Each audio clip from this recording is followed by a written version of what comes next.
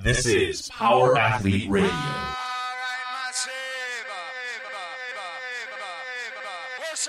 With your hosts, Denny K, Professor Booty, and the Luke Summers.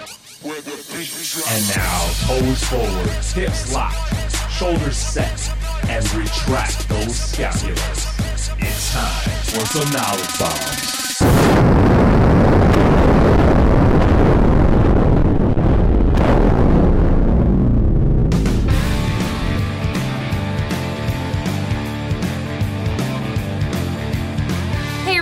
Thanks for tuning in to Power Athlete Radio.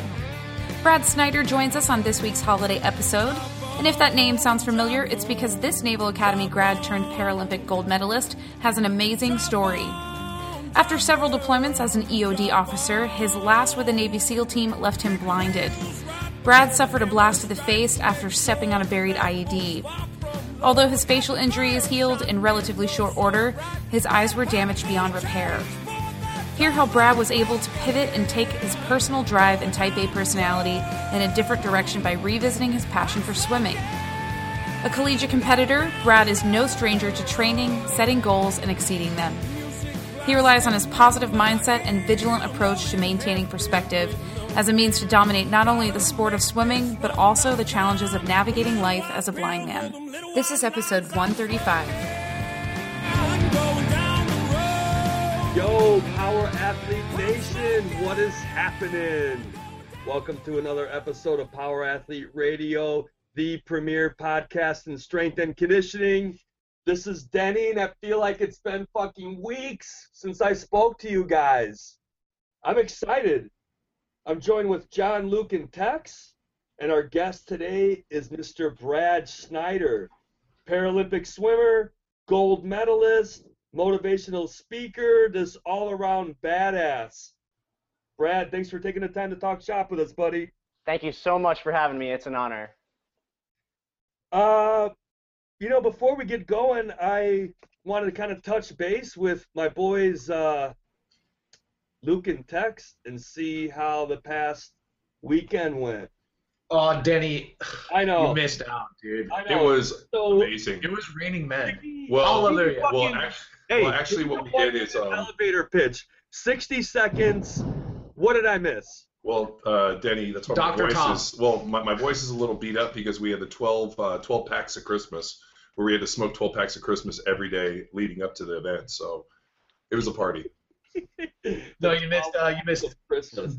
Killer talks from Andy, from Rob, from John, and Dr. Tom. I thought Dr. Tom stole the show, but that's not to detract from Rob or Andy or John. Yeah, he went full toe boogie. I mean, he started bringing, he showed up with 5 suitcases of technology about how you can put together a very simple protocol to pretty much fix anything that you have going on, from lasers and lights to this. I mean, the dude. Yeah, full on. It was basically like a full on performance and recovery clinic that you in your garage for 15 grand, which 15 grand sounds like a lot, but you can do everything from stimulate growth hormone to stem cell growth to he has these crazy. You could grow a third arm out of the small of your back if you really wanted to. And then replace it onto, And then graft it onto other parts of your body. He went over supplements. I mean, Tom is, by far one of the smartest people on the planet when it comes to recovery, and one of the most advanced in the world in terms of blood testing and performance matrix. I mean, just, genius of a dude. And Denny, I think you've heard him speak before at the Knowledge Fest. Were you there at that one? I was not. Oh, well, you missed him twice then, dumbass. He was also in Arizona. Were you at that one? Yeah, he was actually at Arizona. Were you at that one? So that's 3 times you missed him. The only time I've got a chance to speak with Tom is when we had him on the show. Well, and there was not much speaking other than him just going completely off the reservation. But that he was great. Andy came up and gave a talk on goal setting and leadership that was so spot on that I almost took a step back, and I was like, oh my God, that was, I just didn't, I've known Andy for years in a lot of different settings, and to hear him really go through goal settings and talk about, as a SEAL and then also as a BUD/S instructor, talking to the kids who made it and those who didn't, and then being able to kind of put a cohesive understanding of why people succeed in the face of these incredible challenges was really, really enlightening. And also, I felt like I learned tremendous from that. And then, of course, Rob Wolf, who is always, right there on the cutting edge. And so he came in and talked about, food performance and, what they're doing with specialty health. And we could not have asked for better presenters. And then I got up there and hacked it up. No, John dropped knowledge bombs as usual, and just on what he's been meditating on for the definition of athleticism and opportunity. And offline, he's been talking to tons of people about their experiences as a child and upbringing, and where did they find that they finally exceeded or reached that higher level of athleticism. Yeah, I've been, my little bandy project lately has been interviewing different people that have succeeded at, some phenomenal things, and just really going back and talking to them about how they were raised and what things are most influential and how they kind of got to where they are. I mean, unfortunately, when we hear about athletes doing great things, we always hear about their accomplishment today. We don't necessarily hear about the lead up, and how they got there. And and the people I really enjoy speaking to are people that are, outside of my generation. Like, I had a great chance to talk to Coach Bergner and Tom Furman and a bunch of different people, and just listening about how they grew up and, things that were important to their family, and kind of how, just the opportunity to really do things was presented at a young age, and it kind of really grafted into some really neat things. And it's just, unfortunately, as we become more advanced and there becomes more information at our fingertips, we sometimes lose sight of some of the most basic kind of anecdotal kind of things. And that was really my deal, to reach back and talk to some people. Like, I got a great chance to talk to Bergner, and he was talking about at 6 years old, he had a 4-ton shotgun, and part of his deal was he had to go out and hunt birds to not only get rid of the birds that were eating all their crops, because he grew up on a little farm in Illinois, but also to bring them home. So his dad would give him a shotgun and a bunch of shells and say, all right, I'll see you back here in 4 hours. I need X amount of birds. And so he'd go out there and shoot birds. And he talked about, walking out in the wilderness as a 6-year-old kid with a shotgun, how it was just normal. And that was just part of the deal. And now you think about today, if they found a 6-year-old kid out in the woods shooting birds with a 410 shotgun, CNN would be called, there'd be helicopters, child services would come, and there would be this, how could you allow our children to do this? And it's pretty amazing. And, that the farther I think we get to where we're going, the farther we forget about who we are. And really, a big part of this stuff is being able to empower, whether our kids to be, self-support or supportive, but also to, be able to go out and accomplish things. And so I think, as us in this kind of computer generation, we have this idea that we can kind of program everything, and we can kind of sit behind and really be these, kind of masters of the galaxy, and more important, like the Wizard of Oz in a lot of ways. Whereas sometimes you just have to provide opportunity and kind of step back. And I think that was one of the most interesting things for me, especially talking to, Tom Furman. We had him on the podcast. We had such a great talk offline about, Charles Bronson and how he grew up, and some of the kind of fringe athletes that we're not really familiar with, like the kettlebell guys in Russia, and how they've trained and how they kind of grew up in these different situations. So it's been an interesting project and really enlightening for me, as, not only having 2 kids, but one on the way. So now all of a sudden I'm sitting back and being like, what do? Do you not do anything? Or you just provide the playing field and then push them out there and hope to God they just kind of take like a duck to water to it. So it's been cool. And then how can we forget Tex unveiling just a fraction of his opus with his opportunity model that you and him collaborated on, and then our lunge practical, where everyone was just blown away at their inability to lunge. It was it's because as a not only it's a training style that most people are coming to us from, is all about hinging. Mm-hmm. And that's something that was definitely apparent. We've and quad dominance. I mean, unilateral quad dominance and just imbalance. What is that? What it all was? Just a bilateral quad dominance, or an inability to keep a neutral spine. Well, it's if you and if you were here for the athleticism talk, we talked about most of what we do within this kind of functional fitness, functional model, if you want to say, and I fucking feel like setting myself on fire and saying that out loud. But really, in the training styles, whether you look at what most people are propagating as what they call athletic training or functional training, everything's a form of hinging at the hip. And it doesn't matter if it's a squat, it doesn't matter if it's a front squat clean, Olympic lifting, Olympic movements, gymnastics movements, everything involves some form of hinging. And when we went back and took a look, hinging is just one aspect of the primal movement patterns that we've established for the lower body, and that ability to take a step and lunge, which is really the initial step, from a hinge in terms of athleticism. Like think about a linebacker playing in the universal athletic position, ball gets snapped, he takes a step, and that ability to get into a unilateral movement pattern is completely overlooked.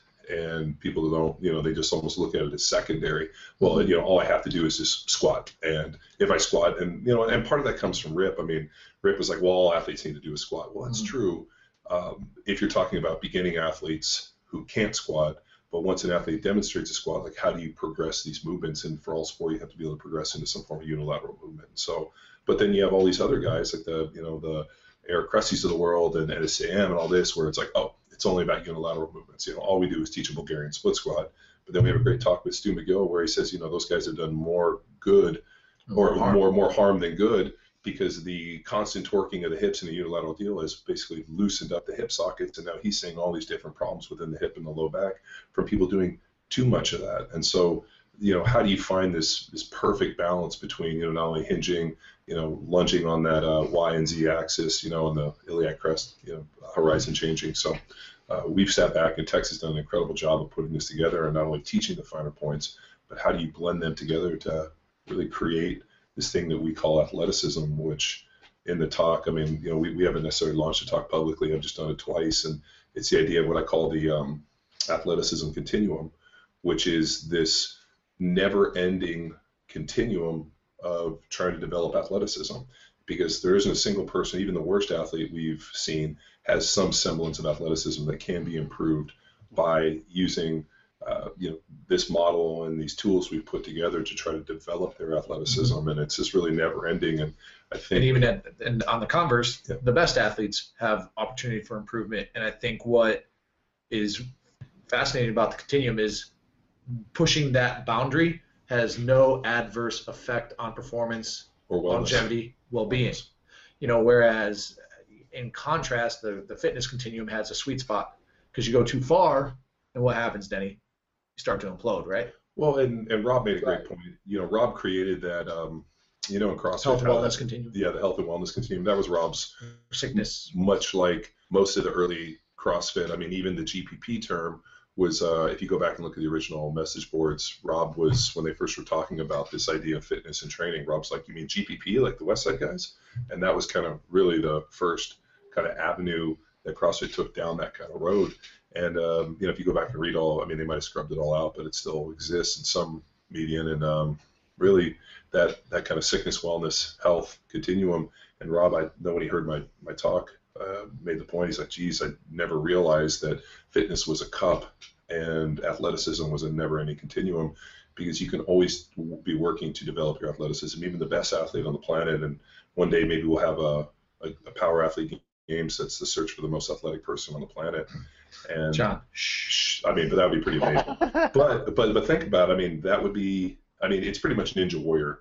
Because they already have it. Yeah, they already have it. It's called Ninja Warrior. No, MXC, the most extreme elimination challenge. Dude, when I watched Ninja Warrior, like that one guy who finally, that rock climber dude that finished it, I was like, he might be the most athletic person on the planet. But that idea of working to develop athleticism, and I think, when you look at fitness, you can become more fit without never moving your feet. You can put your feet flat on the ground in a closed chain, bilateral hip hinge, and you can squat up and down, pull, do all these things, and you can basically create a more fit person in your living room. In your living room, anywhere. So that's why I think it's become such an explosion in terms of this idea of fitness. And while extremely important, just like strength is and fitness and all these different elements of I guess physical adaptation, but at the end of the day, the pinnacle for us is how do you combine all these things into a seamless symphony to really be able to demonstrate athleticism. And the coolest part is athleticism is really not even quantifiable, in that it when you see it. It's one of those things that's like a truth. You see somebody do something, you see him take a step off the curb and sprint across the street, or you watch him in the gym, and instantly you get this like, we're programmed to see it in a way. You're like, oh, you're really athletic. What did you do before this? Oh, you're a gymnast. Oh, you played this. I mean, it's always something. I've never, but one person I've ever met said, well, I've never really done anything before this. And I was like, really? Because you're really athletic. You could have done something really nice. I mean, the fact that this is your first entree into trading or entrance into training is sad, but I think to really develop that and then be able to put it to a test where you're competing against another person or in a grander scheme is really the what we're looking for, and I think the best celebration of those talents. I still find myself constantly trying to explain the difference between increasing your work capacity and what athleticism is. There's still those who confuse the two. Increasing your work capacity turns you into this athlete, this natural, or not a natural athlete, but it makes you more athletic in almost any given endeavor. And I'm constantly trying to explain what work capacity really is and then what athleticism is, so I'm glad that Power Athlete took that approach and took the challenge to kind of go down that rabbit hole and explain to everybody the difference, do the research, put the information out there, and really kind of put it out there for everybody to learn and understand. I think two of the biggest takeaways from this weekend that I had, number one was essentially goals and what's in between the ears that Andy talked about, and the second was the importance of competition and that platform to increase your athleticism. Essentially, you need that high level of stress to really reach and get even more coordinated, and that opportunity to use your strength, your power, and your speed. So that competition platform, I'd kind of like to tie this back to Brad. And I read somewhere that tragedy is a gift because it forces us to find our purpose. So I want to kind of get into Brad's story. One of the big reasons we invited him here is just kind of talk about his experience and what we can take away from it. So if you want to talk about your journey, Brad, and just kind of get us started. Yeah, absolutely. I couldn't agree more with that statement, tragedy is a gift. And there's kind of this concept that's out there a little bit now in the veteran world about post-traumatic growth as opposed to post-traumatic stress. I think that echoes my experiences big time. Through all of I had a very difficult couple years between 2009 and 2011, and I feel like the person I am now is just such a far cry from the person I was in 2009, and had everything to do with those difficult experiences. They taught me a lot about myself, they taught me a lot about the world, and they taught me a lot about how to handle those stresses, and they've really empowered me to do a lot of different things. You talk about work capacity and athleticism. What's the point of that? It's the ability to negotiate different challenges, whether it's moving a barbell around or saving a baby from a car or something along those lines. You want to be an athletic person because you want to be able to negotiate daily challenges. And a lot of times, just the global forces that we don't control enable us to figure out how we're going to survive in those environments. So, off of my soapbox or whatever, and I was an explosive ordnance disposal officer with the Navy for a period of about 7 years, and that's a fancy way of saying I was a part of the bomb squad, for the Navy. And I deployed once to Iraq in 2008, 2009, came back, and then was assigned to a SEAL team to become their subject matter expert in explosive hazards, and deployed to Afghanistan again in 2011. While I was in Afghanistan, I found out my dad had died, which was difficult, but kind of called into question, what's the purpose of things? What am I doing here, and what am I trying to accomplish? Kind of a purpose-driven kind of thing, and decided that I wasn't going to come home. I decided to stay in Afghanistan to serve with my platoon and continue to do the thing I was doing out there. And then in that fall, I stepped on an improvised explosive device buried in the ground while we were trying to help these two other Afghans who were hurt. And the blast knocked me backward. I got really lucky with the way that it hit me. It hit me really straight in the face, which you'd think would be bad, but my body was largely unharmed. I suffered some pretty bad blast damage to my face, but overall everything healed fine except for my eyes. So the lasting effect of my getting blown up basically was the fact that I had to figure out how to be blind. Shortly after, while I was in my rehab and recovery, there's a lot of resources out there for our wounded vet community, and one of those is being adaptive sports. Having a prior background in athletics and swimming, I swam all the way through college at the Naval Academy. They got me back into swimming really quickly. At first, I didn't really see the point. I didn't really understand why sports was going to be so important, but what I've learned through those experiences is that sports is such a great conduit for us to kind of, it's like a microcosm for the challenges of life. Like what we do on the fields, what we do in the weight room, what we do in the pool allows us to understand ourselves and how we're going to negotiate challenge. And for me, being able to succeed in the Paralympic realm allowed me to kind of rebuild my self-perception. You know, I used to be this real badass dude, like working with a SEAL team, taking apart bombs and all that sort of stuff. And now, you know, as a blind person, at first I was struggling to, you know, find the pork chop on my plate or find my way to the bathroom or put toothpaste on a toothbrush. Just stupid, idiotic, easy things were now a big challenge. And that really eroded at my perception of self. But being able to compete, to train, to work hard again, to eventually win in the Paralympic realm allowed me to rebuild that self-perception and taught me a lot about how to negotiate challenge. So, you know, in the years afterward, from those experiences, I've kind of adapted my vocation to be how do I distill out of those experiences some ways to empower other people to negotiate daily challenge as well. Whether your challenge is, you know, the morning commute and, you know, the 9 to 5 that you find yourself in, or if your challenge is, you know, I just found out that I have cancer and I have to work through those challenges. I really truly believe, you know, the pillars of negotiating challenge are all the same. And the more we train and the more we work through like small challenges, it enables us to do the big things when life strikes. You know what I mean? Could you dive further into those pillars of negotiation? I'm not too familiar. I mean, I use the word pillars. They're like, these are all things that I've just kind of made up in my mind. But I think, you know, some of the biggest things that I've found that have helped me along the way are this idea of a positive attitude as a deliberate decision. You know, I'm a pretty positive and upbeat person, and I like to be smiling and joking around a lot. And that's not because I'm naive or stupid. I mean, I know the world can be a tough place, and I know that, you know, daily challenges out there. But I make a deliberate decision to be the one to be positive. Like you go to practice every day, and some people are bitching and moaning about, you know, being at the gym or being at the pool, and you don't want to be that person. Like every opportunity you have to be in the gym is an opportunity for you to get better. And the more that you buy into that concept and decide to make the most of that hour or 2 or 3 or however long you're in the gym, you know, that's going to empower you to make yourself better, to grow and to develop.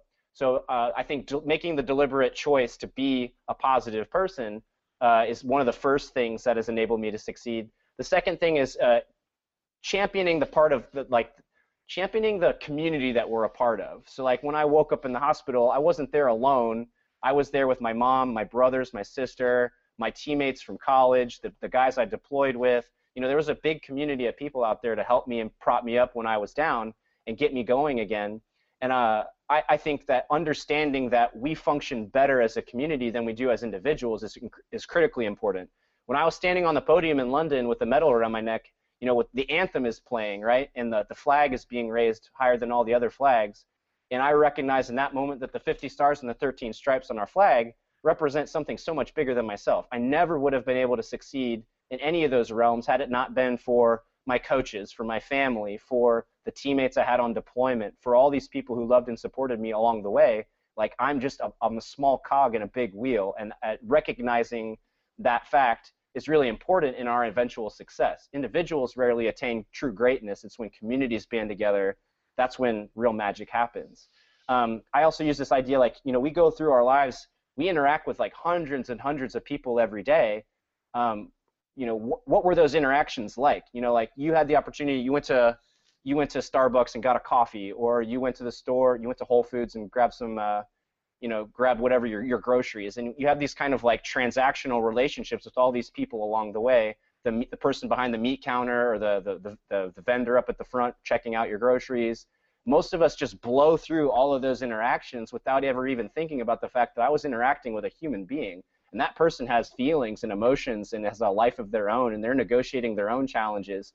I try to go through life and recognize that I'm a part of that community, and I want to make sure that that person knows that I care for them and that like they're important to me. And this isn't merely a transactional relationship. This is, you know, we're all in this daily life of challenge. And I think understanding our part in a greater community is something that can, you know, lend to success on down the road. So I think those are probably the two biggest pillars, and there's a whole little other set of micro circumstances that are important, but those are the two biggest ones, I'd say. So you mentioned a coach in that supportive community and network.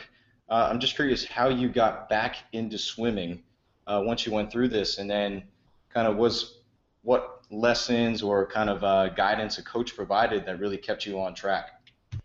Like I kind of alluded to earlier, like I didn't actually think that it was that great of an idea. I was actually still in the hospital, and I was going through blind rehab at the time, and blind rehab's like, I make the joke, it's like Hogwarts for blind people. Like I was in a hospital as an inpatient down in Augusta, Georgia, spending all day like working with my blind cane to figure out how to walk, and like my talking phone and all that sort of stuff. And I got a call at that particular time, and this guy worked with the U.S. Association for Blind Athletes, and his job was to look through the list of military vets and find guys like me, and then offer up resources towards sports. And my initial reaction was like, oh yeah, sports will be fun. Like I definitely want to work out. It's a good recreation. I didn't see it as a way to like transform my self-perception and vocation and everything like that. So had he not have been persistent, I probably wouldn't have gotten into it. But he did all the legwork. He did all the logistics.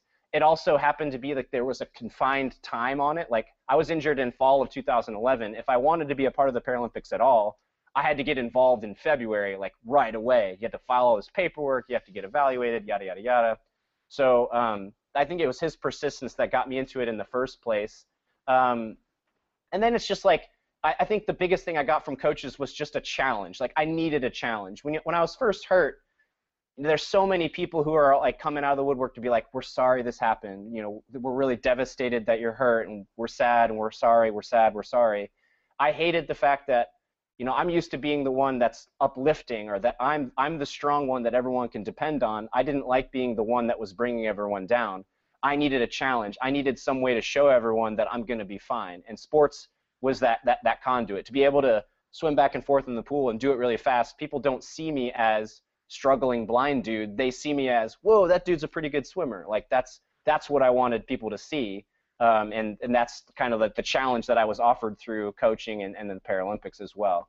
I find that that's pretty common in the wounded vet community too. Like one of the big things we're struggling at in transitioning the wounded vet world is they get locked in these idle, slow processes in the VA, and they're just sitting in their hospital room not doing anything. And everyone's handling them with baby gloves. Oh, you lost your leg. Well, you can't do anything now. Like you're pretty much stuck to this world as a disabled person, and you'll take on some benefit, and then you'll just sit and rot in your house. Like we need to find ways to challenge that population, because it shows that whether you're missing a leg, 2 legs, 3 legs, 4 legs, whatever, you're still capable of doing a whole lot of stuff. We just have to find a way to adapt and enable you to succeed and be challenged just the same way as everyone else. And that was the opportunity that was provided to me, and it set me on an amazing path. I think this transitions well into my next question. So I've been working with a lot of private school kids and trying to create stress, or trying to create just this anger, this rage to get them to push and work hard. So I've been looking a lot into adversity, and from that research, I found this split between adversity and resiliency. And we talked a little bit about your take on adversity and resiliency before we got on air. So I'm hoping to kind of get into that.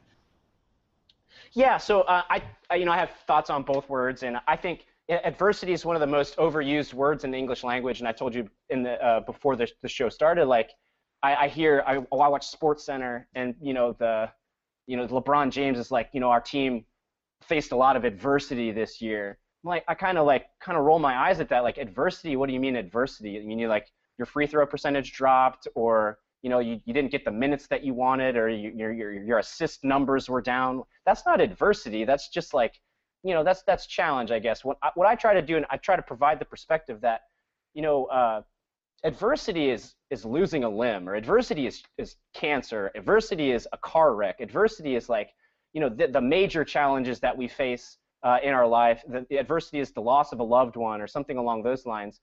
What I try to portray is like there's people out there who have legitimate struggles, and to label something as mundane as a drop in free throw percentage as adversity really kind of sells life short, I think, in some cases. So I think if you can if you can scale what your perception of adversity is, it makes things really easy. Like for me, having the challenges that I've had in my life, little challenges like what other people would call adversity, it's so much easier. So I try to challenge people's perception of what adversity is and what it isn't, and learn that it could be a lot worse. And if you look at it that way, the daily struggles that you face are generally pretty easy.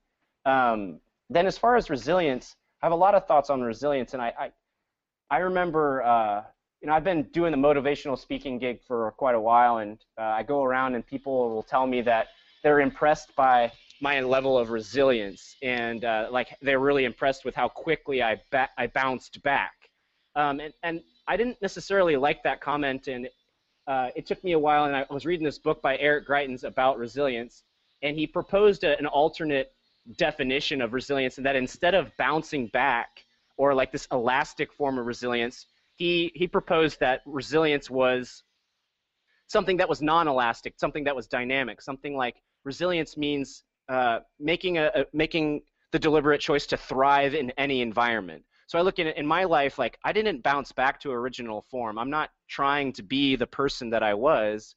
I left behind Brad Snyder, the explosive ordnance disposal officer. That guy's, he's not the same person as I am now. I had some challenges, I had some struggles, I adapted, and I pivoted, and I changed, and I transformed, and now I am who I am now. I loved that definition. So resilience to me now is like learning to accept the circumstances within which you find yourself and deciding to thrive anyway. I'm not trying to be the person that I was. I understand that in any given moment, all of us are different than the person that we were in the previous moment, right? Like every moment that we have to be here is an opportunity to grow and develop, to learn new things, to become wiser, stronger, whatever, and to try to always return to some neutral form, it doesn't necessarily make sense. You guys were talking in the beginning about like this kind of the continuum of athleticism. Like you're always trying to become better. You're always trying to learn new things, to become more flexible, or to be able to do a thing you weren't able to do before. So I like that definition of resilience more, deciding to thrive regardless of circumstance and always become better. So Brad, you're on that vein of resilience. We field a lot of questions either over email or phone or on our message boards. And one of the things before we can provide any sort of guidance, we have to understand context. And the question that we ask is, what are you training for? And one of the most cliche answers what we're obviously looking for is like football, or I'm a volleyball player. But oftentimes we come across people who are quote unquote training for life, and it's become a bit cliche. Like that's just kind of a default answer. Now, going through and using the terminology we discovered, going through the adversity that you underwent, you truly had to train for life. I mean, the things that were second nature now become almost a skill practice for you, like you had mentioned, putting toothpaste on a toothbrush.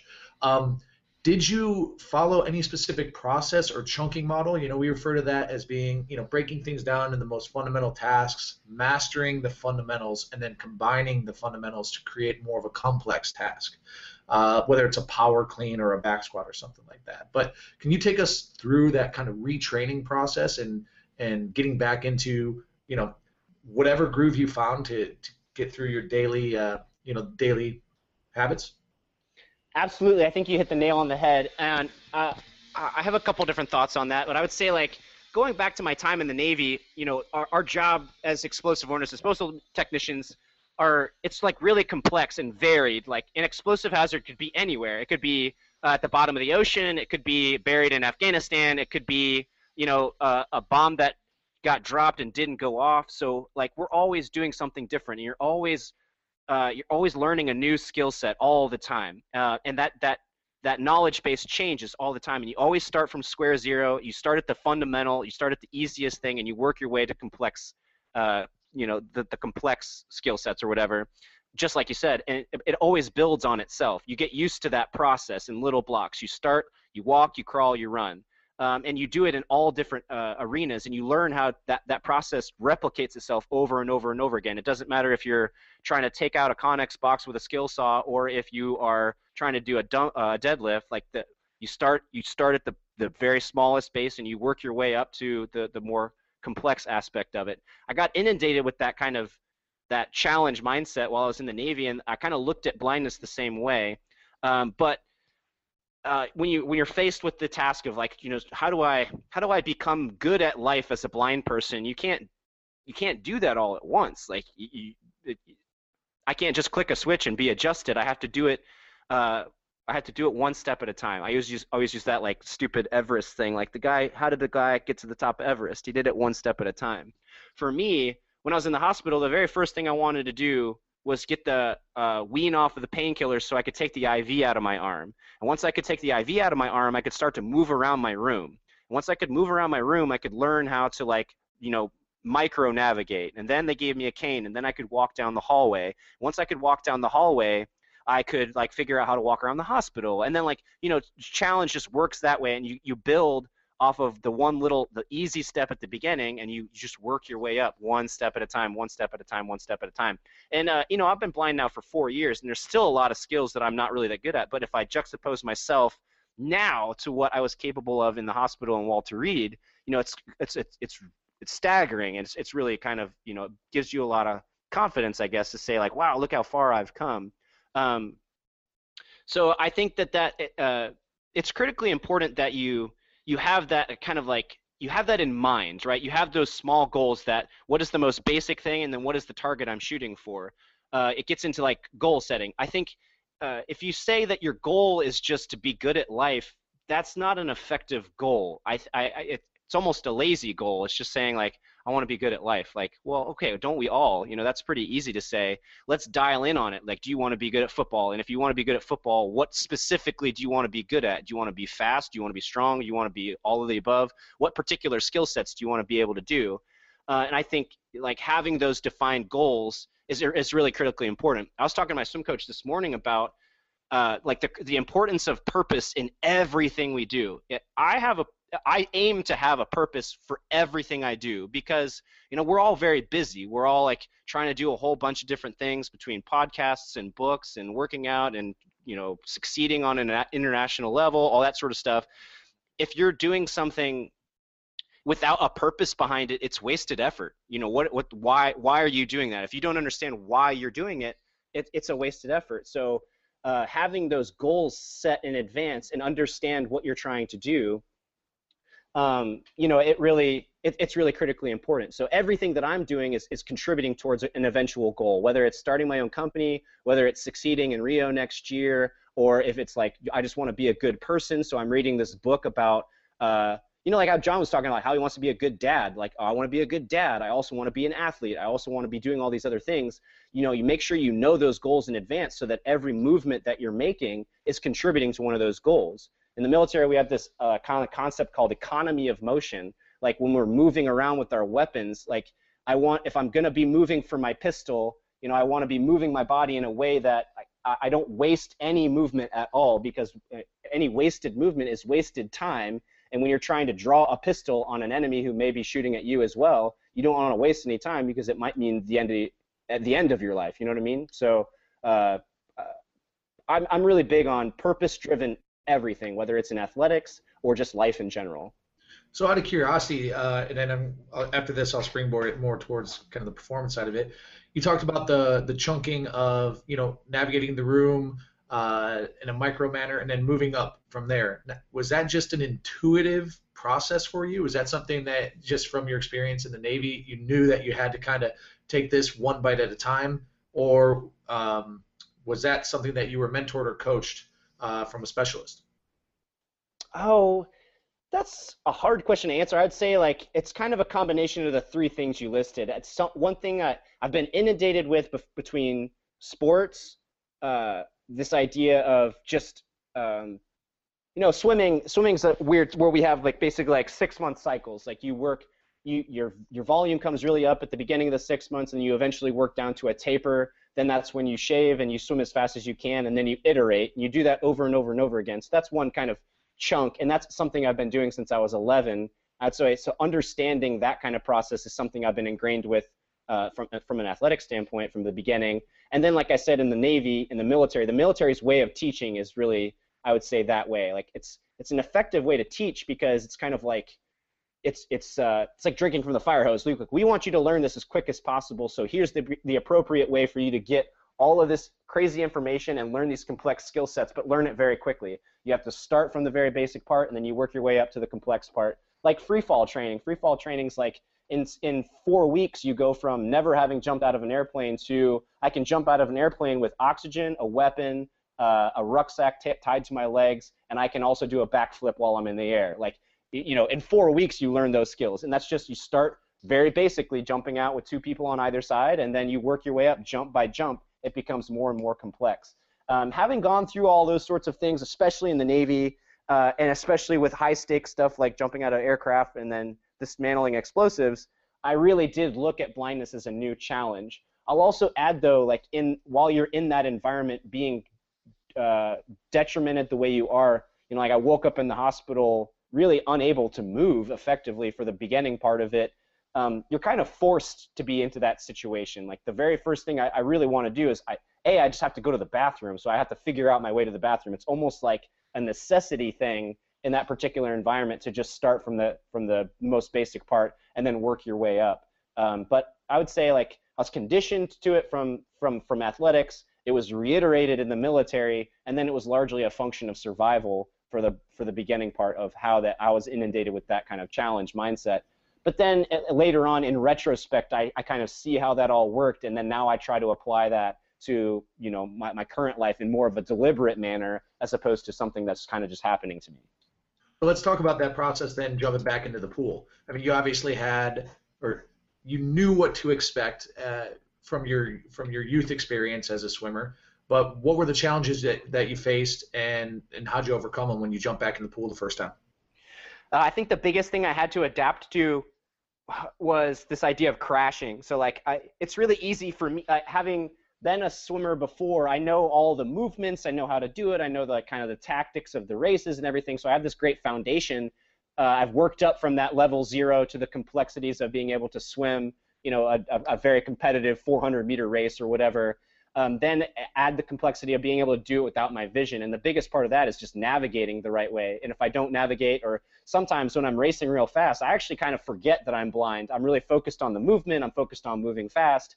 I forget that there's a lane line on either side, and if I don't go the right way, I'm going to smack into that lane line and you know, effectively lose speed and maybe smash my face or something along those lines. So I'm going to try to avoid that as much as possible. Learning how to get up to speed and be able to navigate that way was my biggest challenge, and still remains to be my biggest challenge as a blind swimmer. And I had to adapt some of the movements. I had to find ways that on my arm recovery, I'm looking for the lane line. And then going back to resilience, I had to find ways to, once I've, you know, inevitably I'm going to crash at some point or another. I have to find a way to not lose my head and get out of that crash as quick as possible and get back up to speed. So be able to adapt within the race. So it was something, you know, something that was pretty challenging at first and actually kind of scary, especially given the fact that, you know, in September of 2011, I basically took a 40-pound blast to the face. By February, I'm now trying to sprint across a pool, and you know, the leading edge of my body is largely my face. So I'm really nervous to hit a lane line in a place where I had just had, you know, major surgery. But I found ways to. I had a lot of coaching advice and like a lot of open-mindedness. You know, adaptive sports is really cool because everyone looks at something that an able-bodied athlete does, and we all know exactly, at this particular point, we have got a lot of data and hundreds of years of human movement and knowledge to work on how an able-bodied person is supposed to do these sorts of things for maximum output. Well, now we have to look at it a little bit different in the adaptive world. Maybe someone's missing a leg, maybe they're missing 2, maybe they're missing a hand or whatever. In my world, it was like, how do I find the lane line and still be up to speed? And I had some coaches who helped work with me on ways to bring my hands down but optimize my pull, and also like learn to just be aware of the water flowing across my body and being as symmetrical as possible, and learn to feel when I'm veering off course, which sounds kind of crazy, I think. And sometimes I can tell and sometimes I can't, but that really just that's sometimes that's on me to just be present in the moment and feel feel my body as opposed to thinking about other things, thinking about my stroke count or thinking about the race or thinking about the crowd or any of those things. I sometimes just have to think about the feel of the water flow across my body. You know, Brad, we had a chance to talk with another adaptive athlete, Travis Pollan, who's also a Paralympic swimmer. I'm surprised that your paths haven't crossed yet, and maybe they will. But during that conversation with him, we got on topic about the approach to training like an adaptive athlete, and how the difference between rehabbing the injured veteran or the injured athlete and like prehabbing, right? And not walking on eggshells and challenging this particular athlete to get them to take it to the next level. And I'd like to hear like your thoughts on how, your opinion on how a coach can take, the steps to provide that kind of environment for these athletes. Yeah, man. I'm probably on the wrong side of the scale. Sometimes I err much more on the challenge side. Like, I let the athlete tell you when they've gone too far, or like let the athlete tell you what they're capable of. Sometimes I err on the side of it's the coach's job to push them as hard as possible. I've seen way too many cases.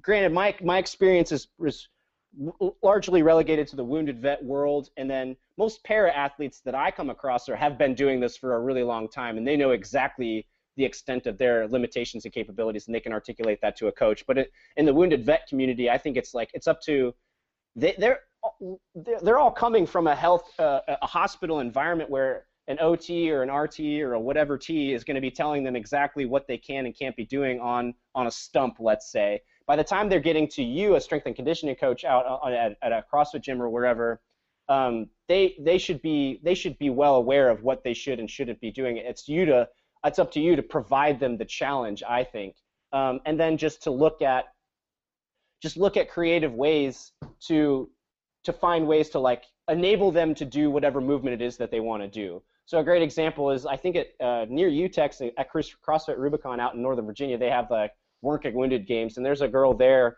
who's missing her hand, but they've been able to use like ankle straps and chains so that she can link up to a barbell and she can actually clean and she can do a whole bunch of different big movements with the barbell without being able to actually grip it with her hand. And it took a coach to look at that problem with an open mind and say, well, why don't we try this? Why don't we try this? Why don't we try this? I think that's like the prevalent mindset in my world is, why not try it? What's the worst that's going to happen? You're going to get hurt again. All right, well, we go back to the rehab setting. But I think challenge is the most important thing, especially within the wounded vet community, is find a way to tell them that, like, to focus on what they have and tell them that they can do something versus saying, like, well, you're missing your leg, so you obviously can't squat a barbell. Like, that's not necessarily true. I mean, maybe it is, maybe it isn't. It's up to the athlete and the coach to work together to find out what they can and can't do. Do you have any can you compare or contrast any of the coaches that you personally have been involved with pre and post blindness? Anything stick out? Anybody really just to jump on that, Denny. There are, I guess, universal traits of you're the best coach you've had. Leadership, walks the walk, integrity. Is there anything?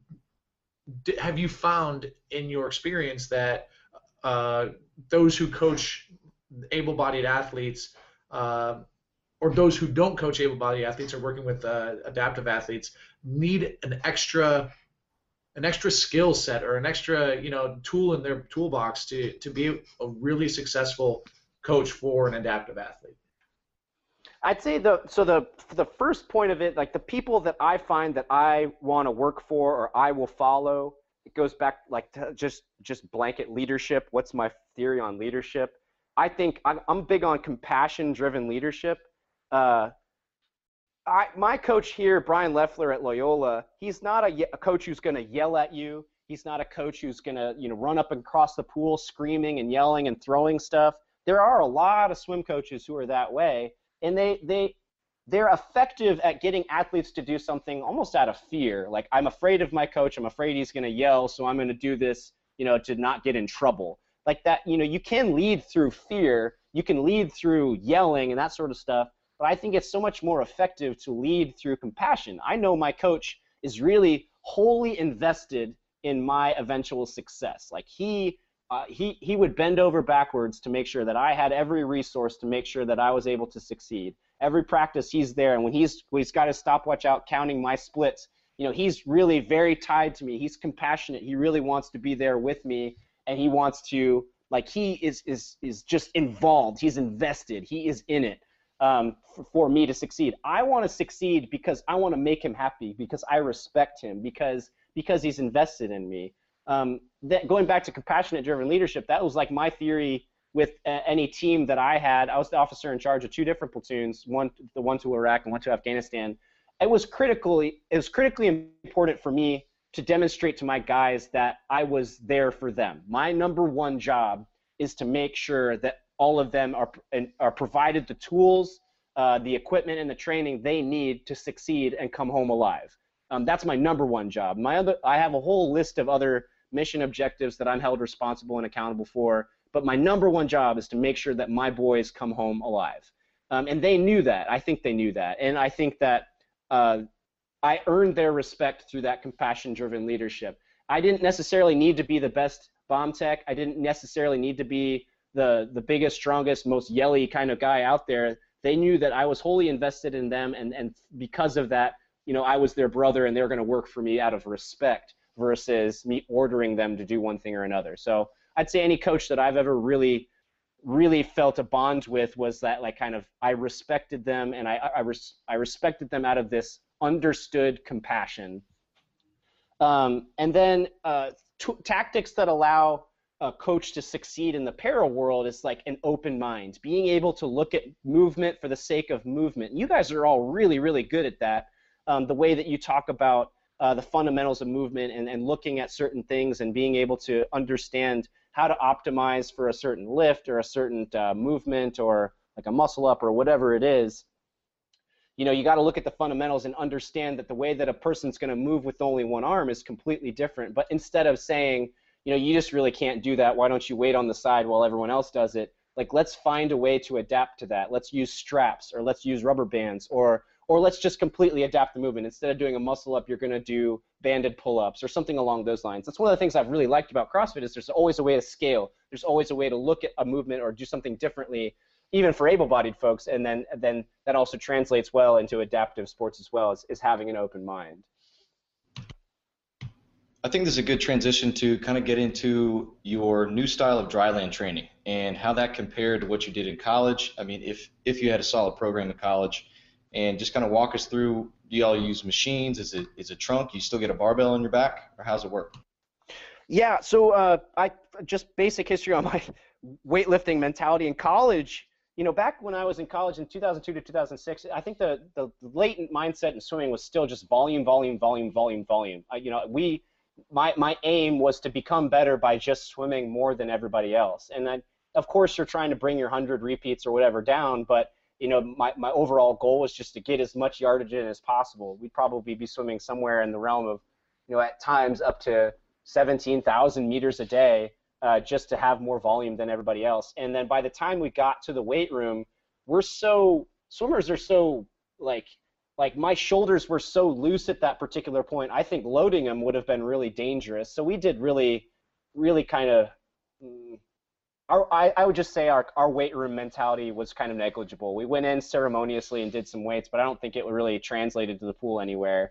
Then I retired swimming in 2006 and moved into longer endurance athletics, Ironman triathlons and stuff like that, and then got into CrossFit when I got that job to work with the SEALs, because I'm carrying a lot of armor in my rucksack and my helmet and all that sort of stuff, and I need to be able to do my job. I need to be able to think effectively, and I need to be able to hike long distances with heavy weight. I thought the best routine there was to do something functional fitness-wise, being able to just enhance my ability to do my job by lifting weight and doing it in a way it's hitting the different metcons or whatever. now it's been cool to come back to swimming with that experience and see how effective functional fitness is as far as the different movements in swimming. Swimming's a unique sport in that even in just a 100-meter freestyle, there's a lot of different movements between the start, the flip, and then the rotational, the stroke, like my pull from my right to my left side. There's a lot of different movements there, and I think they're really all very much enhanced by Olympic lift and especially focus on core. And then like anything you can do from kind of like the gymnastic standpoint, being able to do pull-ups into muscle-ups especially is the best mimic for a swim pull. So I'm actually working with the folks over at Under Armour at designing for lack of a better term, a curriculum, a dryland curriculum that's going to really be focused on translating, generating strength through weights and then translating that into the water. And there's kind of like 3 different vectors that they have over there. There's mobility, then there's strength, and then there's just recovery as well. And so focusing on those 3 different aspects on the dry land with the goal of translating strength to the water in a way that's not going to be a detriment. If you just go out and if you just bench, every day for 6 months, you probably get really good at bench, but it's decreasing my ability to be flexible with my shoulders and all that sort of stuff. So we're trying to find ways to increase strength without decreasing flexibility is probably the biggest approach. Sorry. Oh, I was going to say, have you ever heard of a guy named Rafael Ruiz? Yeah, that's the first podcast of yours I listened to, and I was really, it was interesting. He said things like nobody's really done an effective job. I won't say nobody. I don't know what I don't know, but aside from him and a few others, nobody's really put a lot of legwork towards connecting the dots from load on the dry land to the water. And what he had to say I thought was really interesting, especially that idea of dynamic flexibility. Like the way he was talking about one of his swimmers in the 200 fly and how that guy is really good to the 150 mark, but it's because of flexibility that he fatigues at the latter part of his race. And that echoed with me for sure. I definitely, I've had a lot of races that way myself, and I think that it definitely resonated with me in a big way.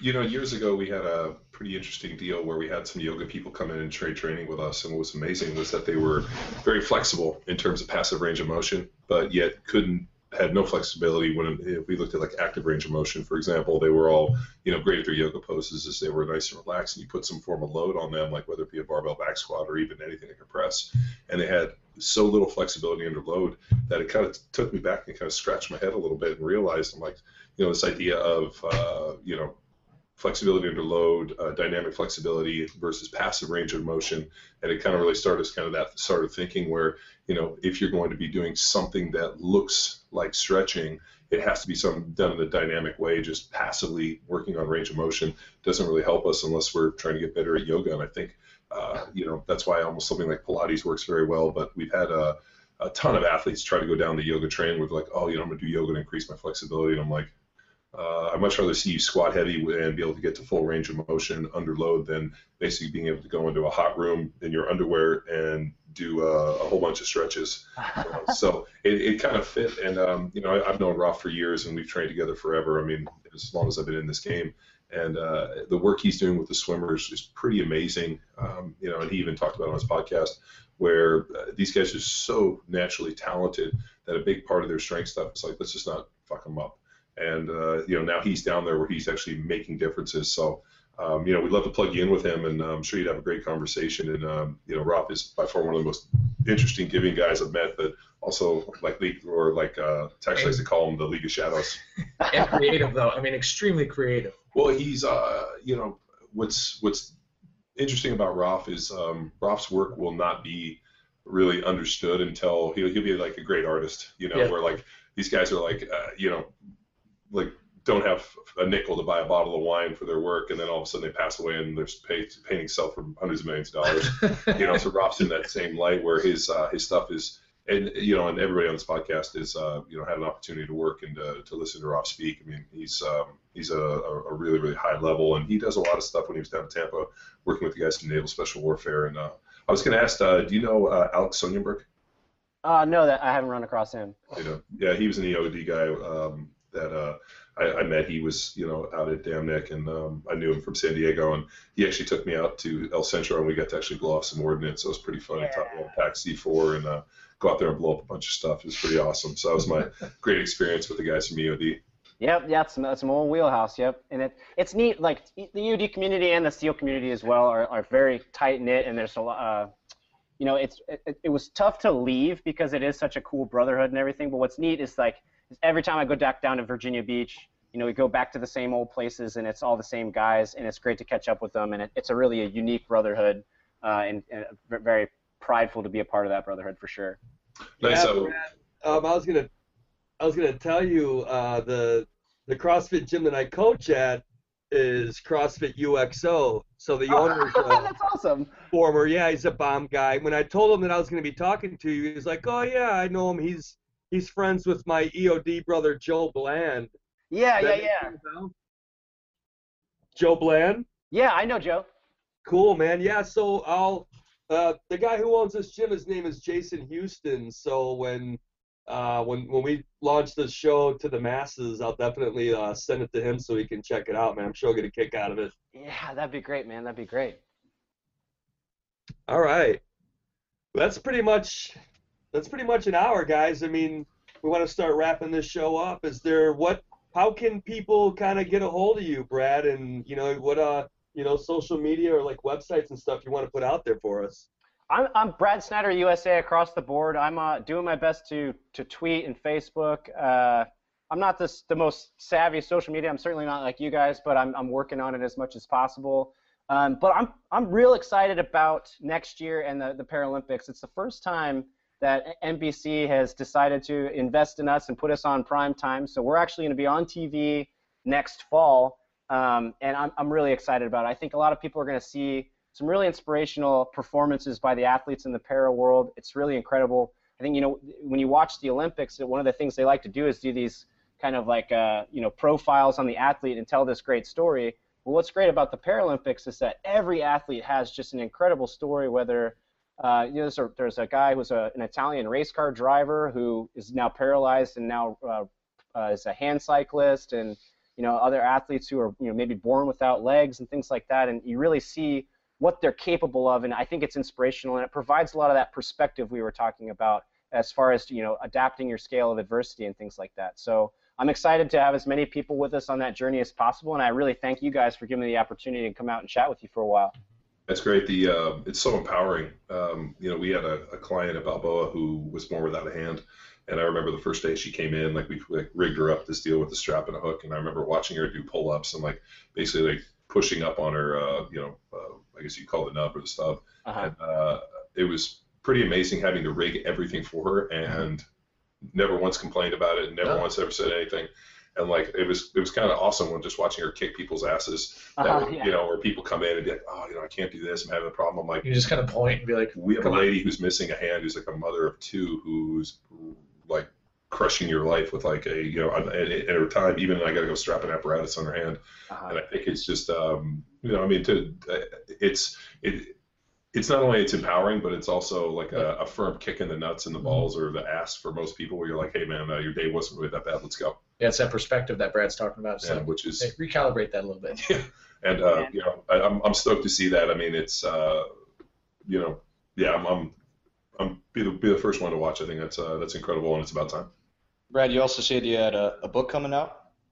Yeah, I just finished the manuscript. We're working with the editor right now, but it's going to come out, I think, late next summer, like August timeframe. It's going to be called Fire in My Eyes. So, along with, I told it in a narrative style, just telling you right on my back as I had all those experiences. But the whole point of it was to deliver some of those lessons, talking about the power of community and perspective, and making a deliberate decision to be a positive person, and being aware of the effect that you're having on the community is something I wanted to drive home. So it was a stressful process. I'm sure you guys have been through all that sort of stuff, but it was fun, and I'm really proud of the manuscript we have in our hands right now. So I'm excited for that to come out next summer.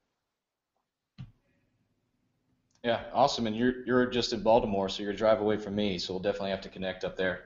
Yeah, we'll get through the holidays with the family and the cookies and all that sort of stuff, and then we'll wake up afterwards. So many cookies are coming. The cookies already started. No, not me. I'm paleo. Oh God! I was sitting there. I was like, no. Like my wife has a cookie party for our kids. Like it's like a deal for the school. They have to have like this. Like I don't even know what a cookie party is.